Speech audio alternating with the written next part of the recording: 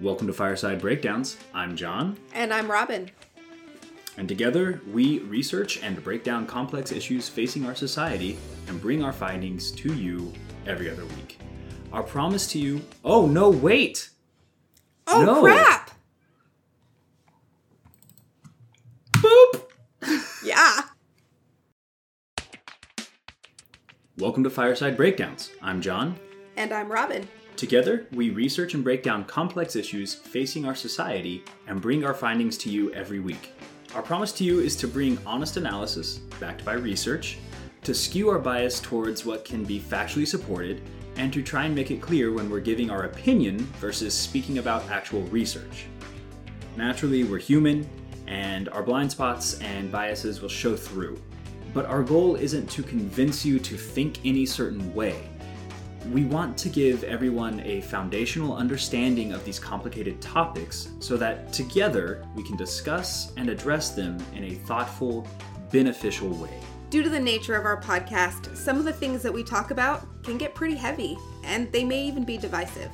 So we try to lighten the mood and avoid too much doom and gloom, but we still suggest getting comfortable and maybe having a good drink on hand as we work through this stuff. Welcome to our fireside.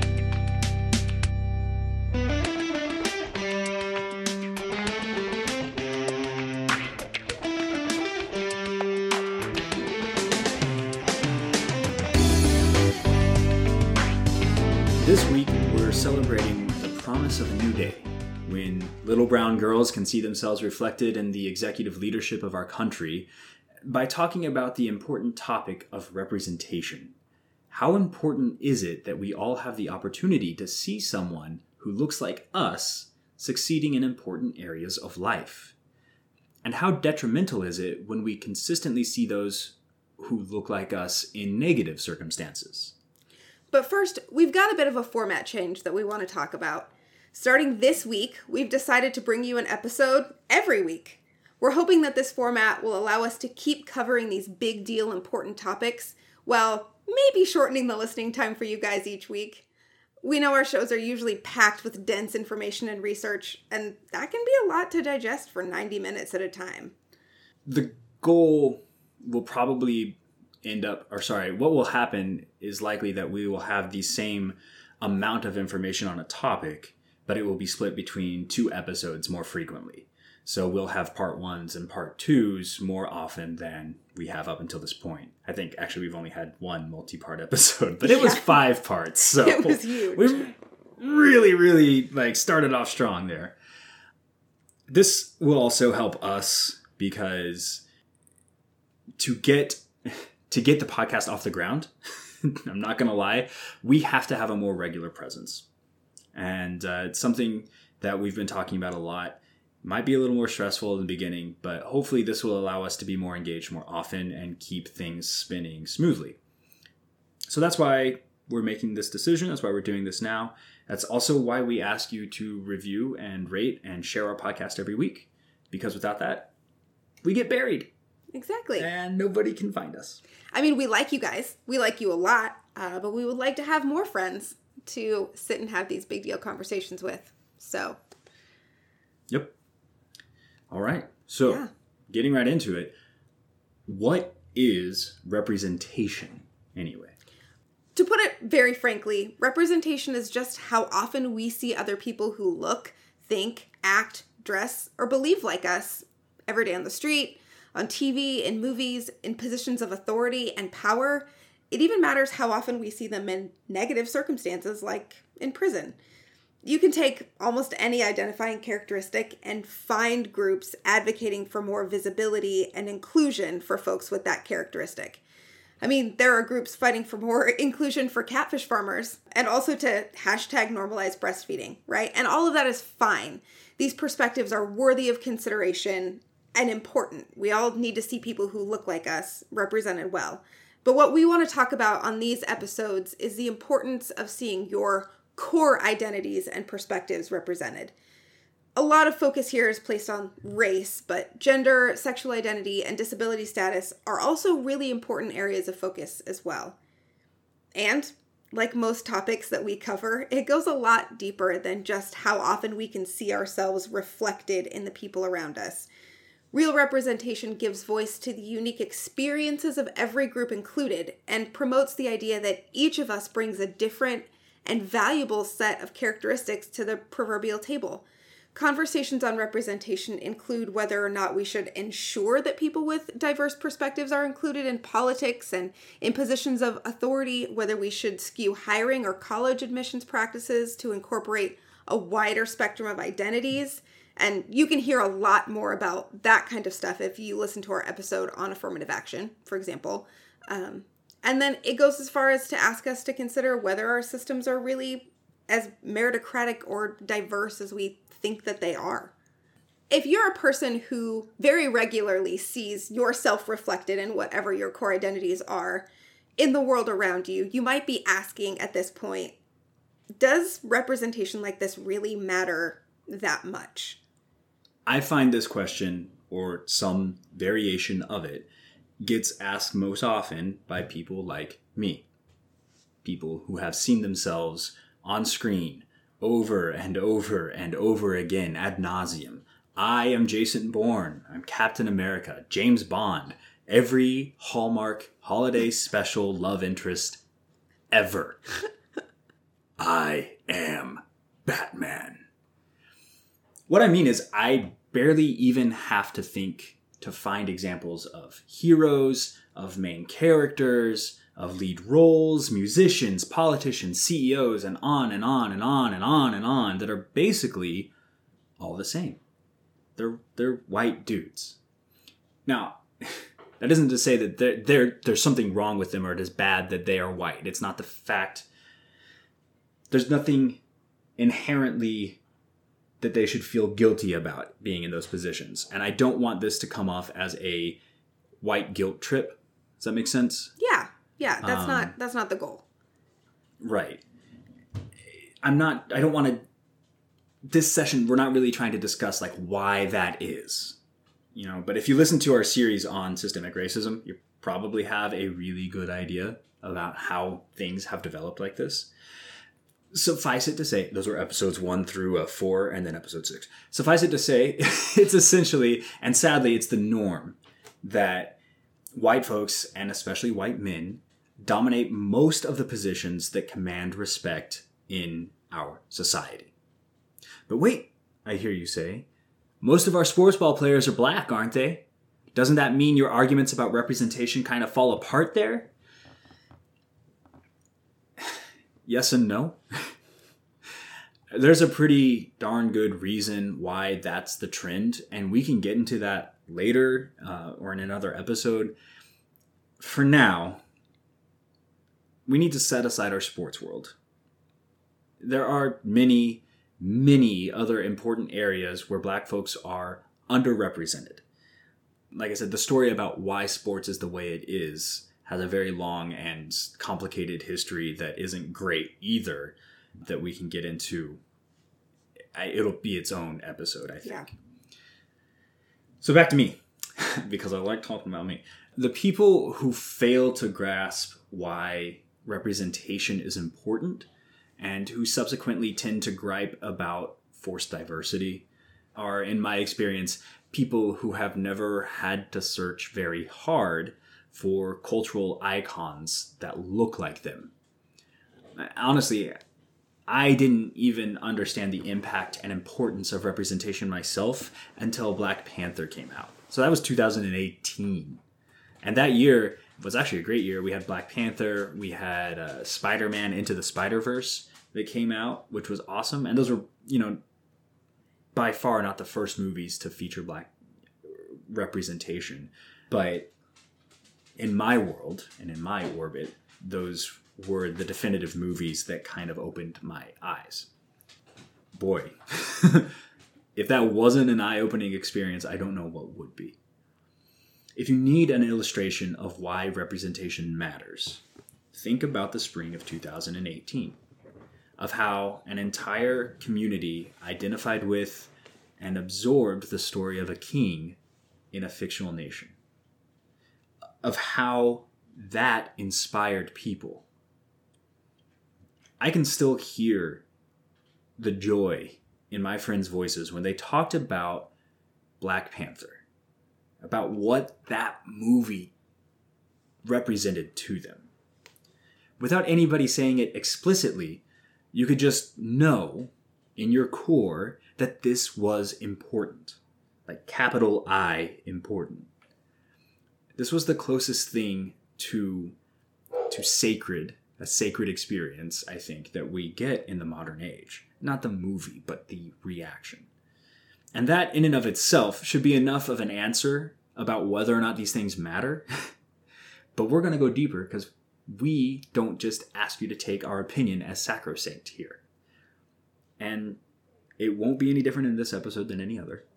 So as we mentioned earlier, the way we see people, especially people that we can quickly identify and categorize through sight or a sense, with a visible or tangible or obvious difference from us. The way we see them in media, in our fiction, informs how we see those people in our day-to-day lives. So, pre-9/11, most Americans didn't really care if somebody was Muslim. And I mean, I was very young when the Twin Towers fell, but I know that there is a cultural difference in the lives of Muslims before 9/11 and post 9/11. I know that changed. And not just Muslims, Arabs, Sikhs, people from the Middle East in general. But afterwards, after 9/11, we saw a huge spike in hate crimes against Muslims and people thought to be Muslims, like, people of the Sikh faith. Looking at the figures compiled by the FBI, the number of anti-Muslim hate crimes, those incidents jumped in 2001 from 28 to 481 incidents. And that number dropped in the following years, but it has never returned to levels reported before the 9/11 attacks. So why? Obviously, the direct backlash against perceived terrorists was a huge factor, but we still see elevated hate crimes and general distrust of Muslims in the US today. And one explanation is the way these people and cultures are depicted in our media. That's a part of the explanation, I should say. Media biases are, unfortunately, prominent when you think about the bad guys in our stories. Minorities are often presented as criminals, as terrorists, uneducated, or they're highly sexualized, and on and on and on. For every minority group that I can think of, I can also think of at least one negative stereotype, if not several, of that group in our media. As we've talked about before, the way these groups are shown permeates our subconscious, creating unconscious biases which negatively affect the way individuals interact with each other. The negative impact of stereotypes need hardly be addressed, but we're going to. And to drive the point home, in his paper, Race and Punishment, Racial Perceptions of Crime and Support for Punitive Policies, Dr. Nazgul Ghanoush discusses how these implicit biases have led to unnecessary discrimination and police shootings of black males. Beyond that, media coverage of alleged black criminals, which is kind of like the phrase used, the alleged criminal, the alleged robber, the alleged murderer, when it comes to black suspects, creates a domino effect in also impacting the justice system. So our jury members, our lawyers, our judges, they are human beings who live in the same society that we do, and they consume the same media and absorb the same subconscious biases and develop them, and consequently they hand down tougher punishment for blacks. And this is just the tip of the iceberg. The way that we see each other and experience each other, especially others, the bucket of people that is other, right? That affects literally every part of our society. Are there negative stereotypes about white people in the media? Absolutely, 100%. But the way that I, as a woman of color, experience the stereotypes about white males in the media is completely different than the way that white males experience the stereotypes about white males in the media. So a lot of this really comes down to how we see and experience each other. It affects who runs our country. It affects who runs our companies and our classrooms. It determines who we choose to fight against or fight alongside. It determines which behaviors and values and ideas are accepted or promoted in our culture and which ones are shunned. And when we don't work to include perspectives from those people who are different than us in really important ways, we end up with a society in which only the most dominant group is represented and reflected in those really important ways. Yeah, and in short, we, as a society, we need to do better when it comes to representing all our members as the complicated, multifaceted, fully fledged human beings that they are. I found a quote from White House correspondent Cheris May that kind of illustrated why that's so important. And this is in the context of journalism, of our writers. And they say, representation matters so that the full story can be told. And so you don't have a one-sided story that isn't a fair representation of a diverse population. The media needs to represent the society that it serves, because if people don't see themselves, then it's almost like a lack of care that's communicated to people. There has to be some diverse voices that represent everyone in the society that can speak from the voices of those people, because there are different issues and different things that are of importance to us. That was in a personal interview that they gave in 2018 related to one of the researchers in another paper that I found. So we've discussed why it's important and why it matters. Why are we breaking this down? I feel like people are going to think that this is common sense, especially if they're our audience members. They've already probably become, or they're accustomed to thinking about topics in a more nuanced fashion than maybe the average person, because the whole point of our show is doing that. So if you're sticking around with us, you might be wondering, like, why is this needing to be broken down at all? Yeah, I can just hear you asking us through your personal listening device. Isn't what you just said enough? Why do you need to break this down any further? Don't people understand that representation is important? And my answer to that is they think they do. I genuinely believe a lot of folks think that they're hip to this diversity trend because they don't support active discrimination against folks with different identities. We talked about this in our arguments against systemic racism episode, where we talked about the idea that people think that just the absence of discrimination is the same as working toward diversity. There are still a lot of people who don't agree that representation is something that we need to actively work toward. They tend to fall back on that idea of merit and the belief that the most objectively or traditionally qualified person should always get the opportunity. They feel like we shouldn't force depictions that don't feel quote unquote natural, when the reality is, like John just mentioned a few minutes ago, that they've become accustomed to being surrounded by what feels natural to them. I remember not too long ago, I was watching a music awards show and a country artist that I had only ever heard on the radio walked out on stage. And I was thoroughly surprised to see that he was Black. And then I was thoroughly surprised that I was surprised. I mean, I'm Black and I love country music, and I can see you all through the radio putting on your judgy pants. Don't do it. Do not even do it. Hold on, I want to ask, who was the artist? I was what's his name? Jimmy. I want to say Jimmy Page, but that's not the right name. Jimmy Allen. It was Jimmy Allen. Jimmy. Okay, yeah. I hadn't even heard of them. I mean, I'm not a huge country person, but I knew of a few Black country artists, but apparently that one wasn't on the radar, so. Right. And like, I had that moment where even the most wokest of us all have our moments where we realize that we have just engaged in something absolutely unwoke, right? Mm-hmm. And I was talking with my husband later that day, and I made the comment that I'm really ready for the day when we're no longer surprised to see insert identity here person portrayed in any particular way or serving in any particular role. We should be accustomed to seeing gay scientists and black astronauts and female sheriffs and deaf lawyers and transgender teachers. Those people all occupy the world around us, and yet we're surprised to see them depicted outside of the roles that we've created for them in our media or in our minds.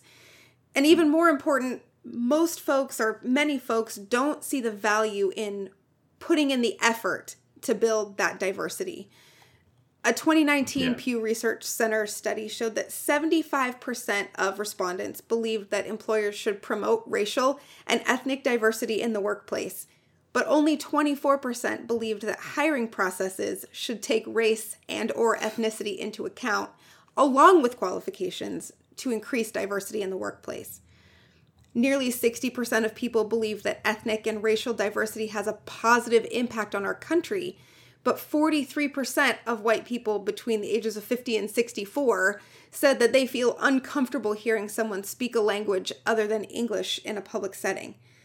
There's a disconnect here between what people say they believe and value and what they think is necessary to get to that.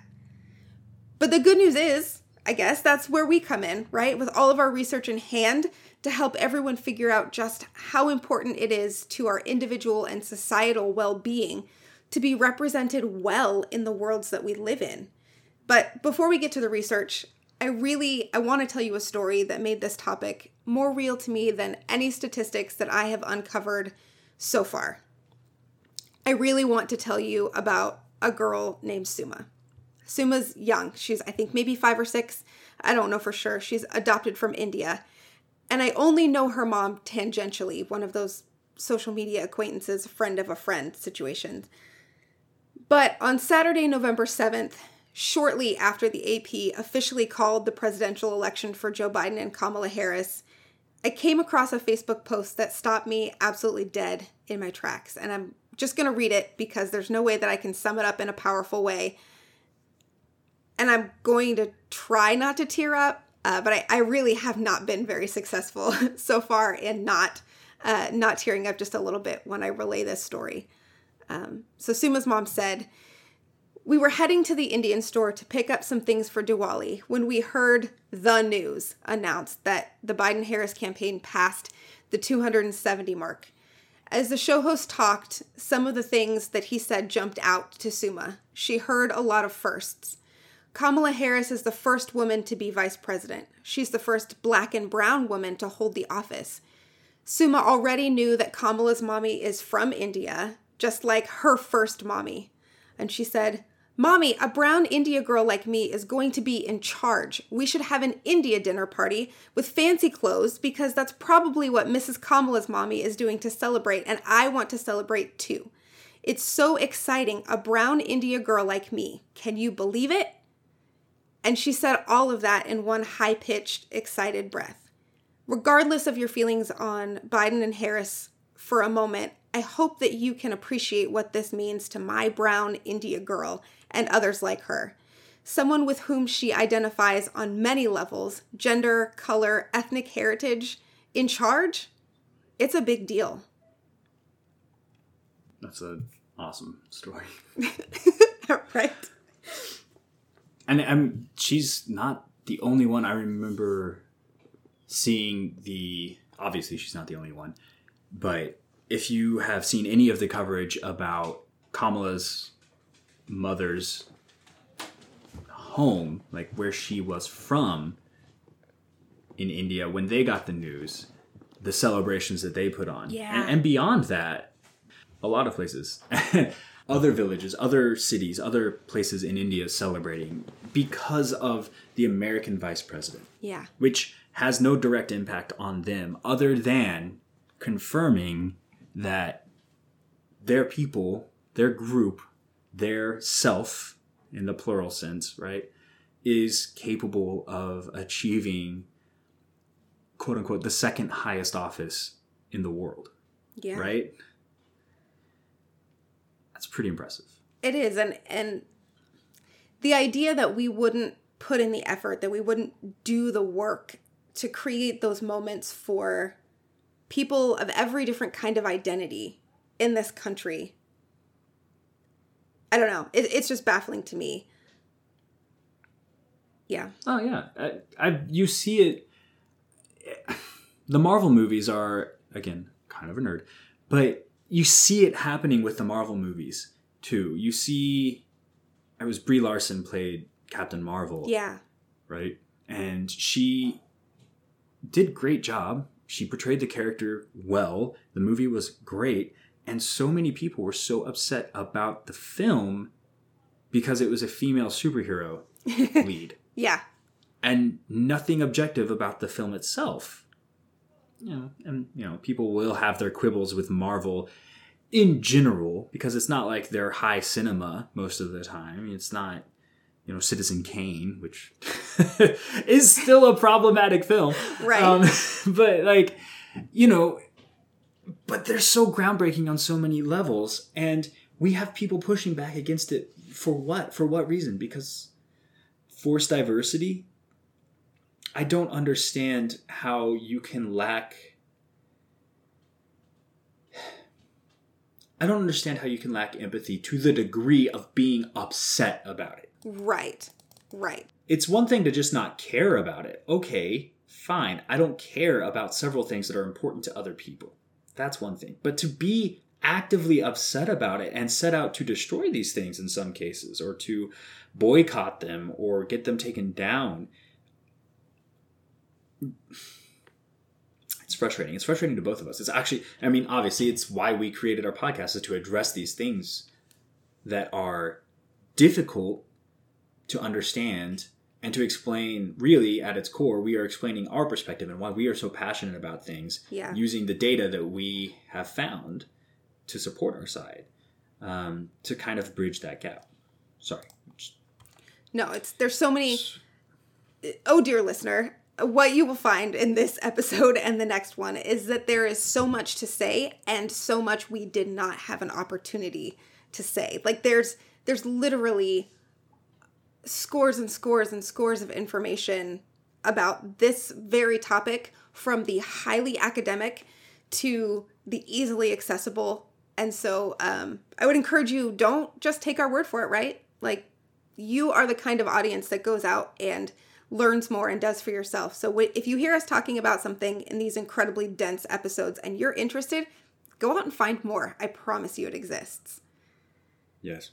Although be careful, because while we were researching this one, I am pretty sure I ended up on an alt-right website talking about these topics and their reactions to them, and that might have put me on a list, which might get me into some trouble with work. So I'm going to have to write a memo, I think.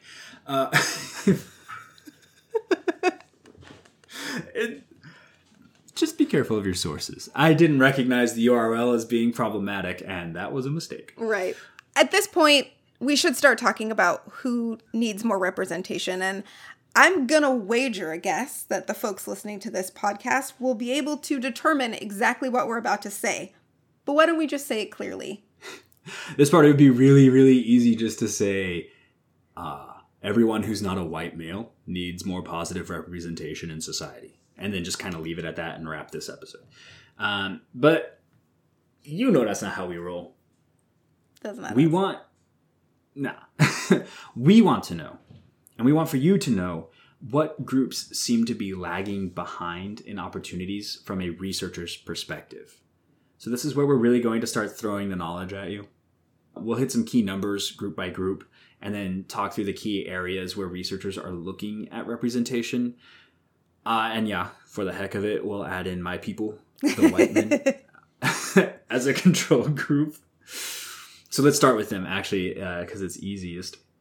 In 2019, there were 116,963,622 white males in the United States, according to the Census Bureau.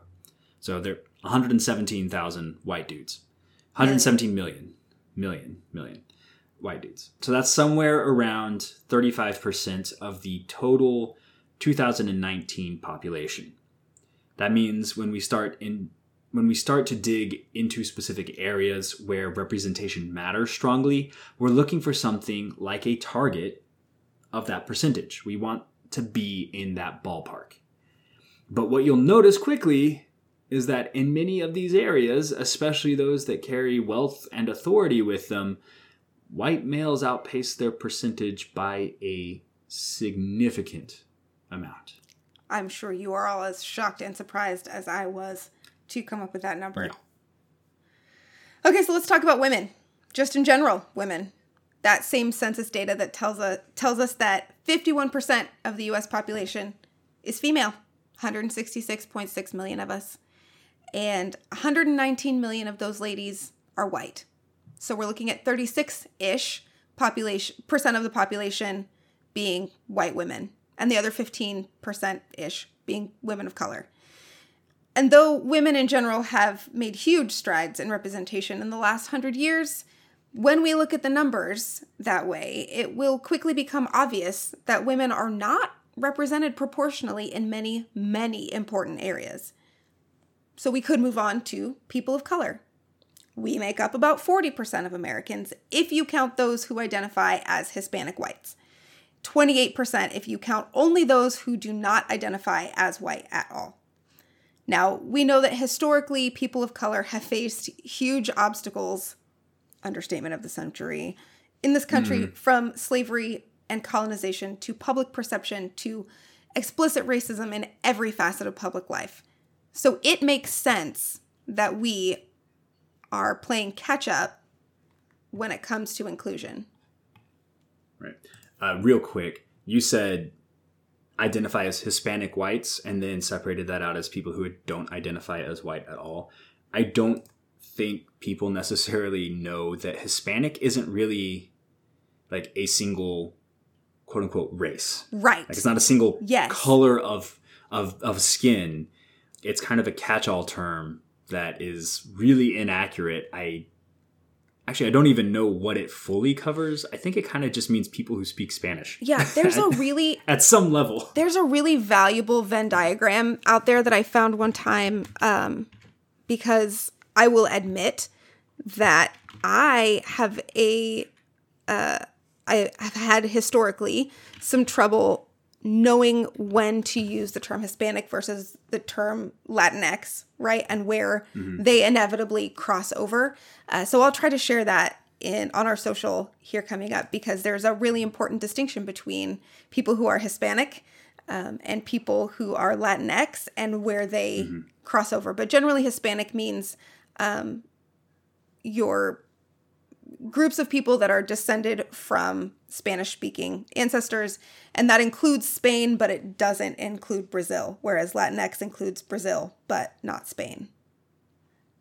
That's interesting. Yeah. I guess because Brazil was more Portuguese, the influence? I think so. Or, I don't know, we'll have to... I got to learn more about how that works specifically. Yeah. The important part for our demographic breakdown is that you can have Hispanics who have black skin, you can have Hispanics who have brown skin, and you can have Hispanics who have pearly white skin. Yes. And they are all equally Hispanic. Yes. And so that's why the census, I think, allows for white. That's why actually a lot of forms you'll see white, not Hispanic, and then like white, Hispanic / Latino. Yes. So that's where that comes in. So that's why there's kind of two different stats there. And I'm sure we got something wrong in there somewhere, so I apologize in advance. If we did, let us know so we can issue a correction. But also, if we did get it wrong and that is one of your core identities, please talk to us, tell us, like help us understand, because the best way to learn is from people who that is their lived experience. So the next group, people with disabilities, strikingly hard to get a lot of data about them overall. But people with disabilities make up about 13% of the U.S. population. And while there was a significant emphasis placed on inclusion of people with disabilities since the ADA, the American with Disabilities Act, since that passed in 1990, there are still significant gains to be made in seeing people with disabilities represented proportionally in key areas of our society and culture. And I did not realize, or at least I hadn't twigged to the fact, or hadn't grokked the fact that the ADA was only passed in 1990. I know. And that's only 10 years ago perpetually, or 30 years ago in real life. In real life. Because it will always be like It will always 2000. be 2000. The 80s will be 20 years ago in my head. Always. Forever. Yes. Even though that's not true. Yeah, 30 years ago, that's it. And we still see, non-ADA compliant buildings, Yeah. that were grandfathered in. They didn't have to update, and people still struggling to be full members of the society as a person with a disability. It's just things that we continually find things that make me surprised and sad while we do our research, and that was one of them. Yeah. Yeah. Another, I don't want to say large group because we don't know for sure, that deserves and needs more representation in our societies, the LGBTQ community. This one's really tough to pin down exactly as far as numbers go. A 2017 Gallup report that was based on about 340,000 interviews estimated that the LGBTQ population of the U.S. was around 4.5%. But this is absolutely not a set in stone number. That number is practically impossible to find for a number of reasons, one of which being that they are not fairly and well represented in our society, and therefore there is a incredibly huge stigma that comes with identifying as a member of the LGBTQ community. And it's not like the U.S. Census asks people to report on the number of LGBT members in their households. Although the 2020 census did include an option for folks to indicate whether they were in same or opposite sex partner relationships with another member of the household. I can't say whether that's a good thing or a not good thing, but hopefully it will allow us to get a clearer indication of how many members of that community are in the American population. But the best that researchers can do is the best that they can do. And if that 4.5% number holds true, that still shakes out to something like 11 million American adults. Our knowledge about the LGBTQ community and what factors are important for their continued mental health is growing, and it's becoming increasingly clear that representation is essential to allowing them to participate well in American life. Right. There was actually I had two comments that I wanted to make about this section. One of them is the dust up about was it Kristen Stewart talking about LGBTQ representation in film, and how the actor need not necessarily be LGBTQ, or I saw one that was LGBTI asterisks. Yeah. I don't know what the appropriate one to use is anymore. I know. I have to look it up. If somebody knows, let me know. We're, again, trying not to intentionally step on people's toes here. But, and that was a really compelling thing. Basically, her argument boiled down to, it doesn't really matter if the actor is LGBTQ or not. It's the representation of the character on the screen and how they are in the context of the story. And then the most important change necessary for good representation is going to have to take place behind the camera.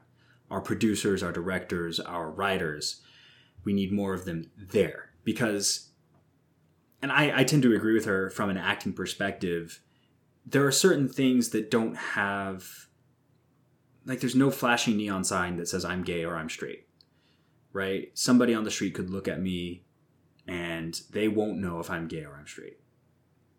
So it shouldn't really matter if the actor playing them, at least from a visual perspective, is gay or straight, because it won't make a difference beyond what is written in the script. I can also see the argument of saying that our LGBTQ people have been neglected and sidelined and marginalized for so long that we need to make an active effort like affirmative action to get them into roles. And then what better role but a role that is based on their lived experience. Totally understand that too. I think it becomes a difficult argument, however, when you can turn that around and we know that we have LGBTQ people playing straight roles, non-LGBTQ roles. And then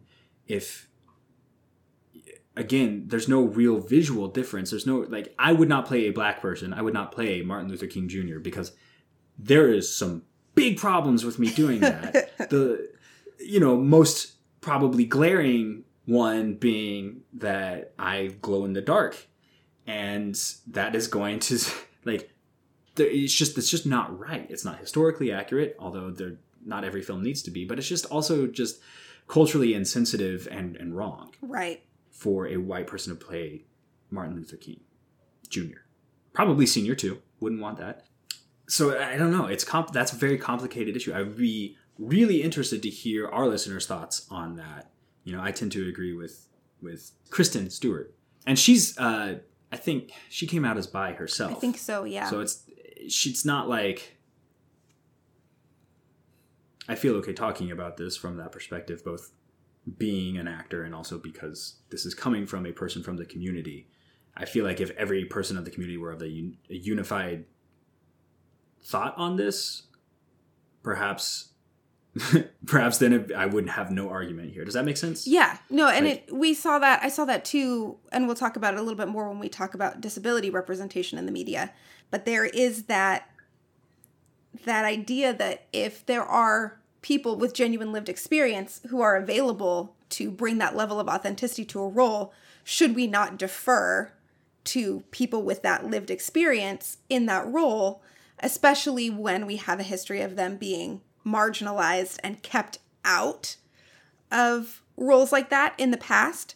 But then there is also that argument that is if you are going to give us a positive representation in the media, then we'll take that positive representation whether or not the person playing the role has that as lived experience themselves. Yeah. And it gets really complicated, as a lot of this stuff does.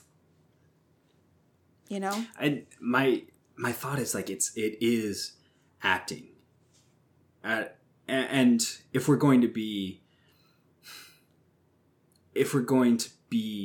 saying that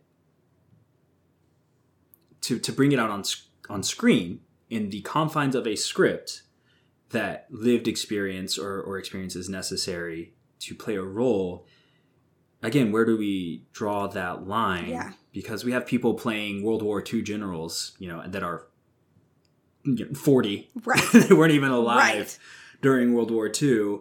So why does that lived experience not count, or why does it not matter then? Again, I'd love to talk to somebody that's active in the industry, because I actually, removed myself from that scene a decade ago now. Almost. Wow, I haven't been on stage in a really long time, and I'm jonesing for it. That kind of hurts my heart to think about how long it's been. But I would love to talk to somebody who's active in it right now about what the industry perception of it is from the inside, and their own personal thoughts, or from our listeners. Yeah. And then, okay, sorry, my second thought about this, and specifically about the census and our LGBTQ community, is that I would not be surprised, or I'm not, it's not even that I wouldn't be surprised. I know, not for a fact, but I know in the sense that I can't imagine it being any other way. So this is technically opinion, but I feel like it is a very solid one, that people in the community did not respond. They did not self-identify in the census because of the government issuing the census. Right. Because specifically it was Trump's government. Yeah. Because we know that they were arguing to get a citizenship question put on the census, and that the reasons behind getting that citizenship question put on the census were not altruistic, We know that it could have been used to the detriment of non-citizen residents of the United States. Mm-hmm. And as if I were part of the LGBTQ community, I would not trust this government as it stands to protect me or to not go after me after I had raised my hand as being part of that community. Yeah. And we know that there have been, several attempts or lawsuits or attempted workarounds to restrict LGBTQ rights since the Trump administration took office. Yep. To rescind, I hate calling it gay marriage, to rescind marriage between same-sex partners. Right. So I'm sure that we are not going to see an accurate representation in this census. I feel like the risk factor was too high for our citizens to answer that honestly. Yeah. For a lot of them. Hopefully, with the incoming administration, we will have the opportunity to start regenerating some of that trust, and maybe going forward, something like that could be beneficial in the future. But yeah, I don't see it now. A lot of it, that trust is going to have to be built by making things unassailable. Yeah. Right? It's not just going to be, we'll have to make it so it's not just a court decision that could take it away. Yep. Otherwise, nobody will ever trust it. Trusting the government, as somebody who works in the government, trusting the government is not a smart thing to do, because the government is not a single person. The government is a conglomerate of entities with personal vendettas, and depending on how they have power at that moment, or who has power, even if you trust certain people in the government at large might not be safe for you. Yeah. And I hate that we live in a society where we have members in it that have to feel that pressure, that have to think that way. That's absolutely terrifying. It is.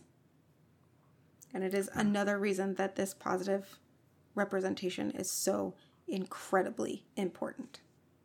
Right. The more people we have in our fiction, in our boardrooms, in our news studios, in our classrooms, yes, in our sports arenas, that model these, I don't want to call them positive stereotypes, who demonstrate the positive, non-stereotypical aspects of other cultures. These things that are the truth of the culture, of the complex person, of the multifaceted individual that is more than the stereotypes that we have saddled on them as a society. The less weight stereotypes, and especially negative stereotypes overall, are going to carry in our framing of the world whenever we think about things or discuss them. So that is at the very root of the heart of the matter, the very heart of the matter. That is why representation matters. Boom. And I think that's kind of where we're wrapping this episode. A very, very lean and mean agile hour or so, roughly, of somewhere in there. Information coming at you hot, but only 1 week from this point to the next one. So instead of 2. So hopefully that'll work out pretty well. We'll see. It's kind of an experiment. Let us know what you think. Yeah. Speaking of letting us know what you think, Robin. Yes. Plug us shamelessly. Shamelessly. If you enjoyed this episode or any of our episodes so far, we would greatly appreciate your support in a few ways. The first way, if your favorite podcast listening platform allows you to leave us a review, please consider doing just that. Your review will help other people discover our podcast and show platforms that we're providing valuable content here. You can do that conveniently by visiting our Linktree, which is available on all of our social media platforms. Hey, speaking of social media platforms, that brings us to the second way you can support our podcast. Follow us on social media. We're on Facebook and Instagram as Fireside Breakdowns. Have not yet made the brave jump to TikTok because I'm old. I'm not doing that. You'll be alone on TikTok, Robin. Humbled. The Fireside brand will only be Robin. Oh my gosh. On TikTok. No, I'm not doing it. I'm not putting that program on my phone. Oh, it's so valuable, but it's also very intimidating. But there, Facebook and Instagram, you will find links to our episodes, to supplemental resources, to things we find interesting, like the very helpful diagram that helps us all remember when we should be using Hispanic versus Latinx. And if your platform does not allow for reviews, you can always drop us a note or leave us a review on social media. It's so convenient. So good. So good. Robin, what do you mean by supplemental resources? Yes. Specifically? What I mean is that sometimes as we're researching an episode, we find something that is so overwhelmingly interesting that we cannot include it all in the episode. We would just sit and read a paper to you, which, I mean, as cool as that would be. Yeah, I would be there for that episode. Yeah, let us just read you a paper. But sometimes we just can't include as much from a resource as we want to in a cast, or we find a really, really interesting resource that we can't even work into the cast. So we will share that with our dear listeners and anyone who should care to find it on social media so that you can go and check it out for yourself. All right. Yes. And in our show notes, I think we mention it all the time, but we list every single source that we pulled from in our notes. Yes. So there are it is so many.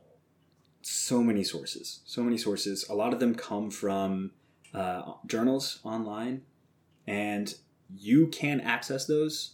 You might think, oh, I don't have an EBSCOhost account, so I can't look that up. I'm sorry. I just want to put this out there. If you have a local library, you have access to these resources. That is how we get them.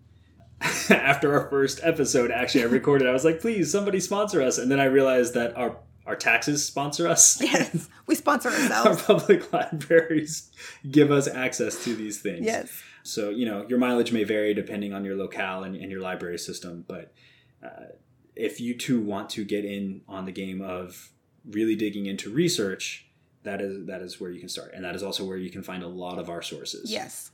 Through your local library, through EBSCOhost and JSTOR, stuff like that. Yep. We also rely very heavily on actual government data. There's, I think, at least 4 sources in these 2 episodes from the U.S. Census Bureau. And then there's the United States Congress and a bunch of other stuff. All of that is readily accessible to you if you have access to the internet. You just kind of have to know where to find it. So, yeah. And then finally, the last way that you can support us, we would love to just hear from you. We want to know what you think of the episode. We want to know what you want to learn about. We make this podcast for you. And also because we're nerds, but mostly for you. Mostly for you. So any of the ways that we mentioned before, please reach out to us. Or if you would prefer to shoot us an email, you can do so at firesidebreakdowns@gmail.com. I'm not going to lie, it's like 55% for them, but still 45% for me. Yeah. So I like doing the research because I'm a huge nerd. Yeah. Knowing things is like 70% of my personality, and telling other people about the things that I know is like 25%. Right. And then 5% various minutia. Yelling at we're football. The same. That's the other 5%. Listen. The Vikings will have their day. Someday. They probably will. We'll both be dead by then, but maybe. Skull Vikings, right? If we ever go back in time, I can go back to when they were actually having their day. In the 90s. We can all dream. I digress. Do you have any thoughts? I didn't ask you before we did the plug. So what are your final thoughts on the matter, or do you feel like you got them all? No, I feel like we covered them really well there. Like, just my biggest and most finalist thought is, I promise you this matters, right? I promise you that having every single person in American society being able to look around them and find someone who looks like them in a position of success, in a position of authority, like, that is how we know that these things are possible. If you never saw somebody with whom you could identify in a position like the one you had hoped to be in, you would not know it was possible. And for so very many of us, we're just used to seeing people who look like us doing well. And it can be a big stretch for us to get outside of that and to envision a world in which people don't see people who look like them doing well or accomplishing a thing that they want to accomplish. So if that is you, then I would encourage you for our next episode especially to take a minute and get yourself in the headspace where you can think outside of your own experience and imagine what it might be like to put yourself in the place of somebody that we're going to talk about heavily in that next episode. I think I've got some audio that I'll play us out with to support that. But first, some good news. Good news! Good news! The Biden-Harris administration-elect at the moment yes, made a huge statement for representation with the announcement of their communication staff. We shared this on our social media this week as a sneak peek for this episode, but it really felt like a big deal. Not only is the group made up of all women, but it's a diverse group of women with a variety of experience. And we had to include a caption from Vice President-elect Harris's sister, Mina, who so perfectly called this the Department of I'm Speaking. So with that, we're going to bid you all adieu for this week. Like I said, I'll play out a clip of some of the next generation, the upcoming generation, talking about why representation is so important to them. And we hope you will join us again on Monday for part 2 of Representation Matters, in which we will take a close look at all the areas where we should be looking for representation and what the flip side of representation looks like. Until then, thank you all very much. We look forward to hearing from you, and take care of each other. Hey, so it turns out that the licensing fees for the video from PBS were just a little too steep for our budget. So I am unfortunately unable to add that to the podcast. I will play out our normal outro now. However, if you would like to see that video, it is well worth your time. I have included that link in our show notes, so you can go to the link on our website and follow it there. It is on the PBS NewsHour website, so you can just go directly there and search for why on-screen representation matters according to these teens. That's the article title, and it will be at the top of that as well. Thank you.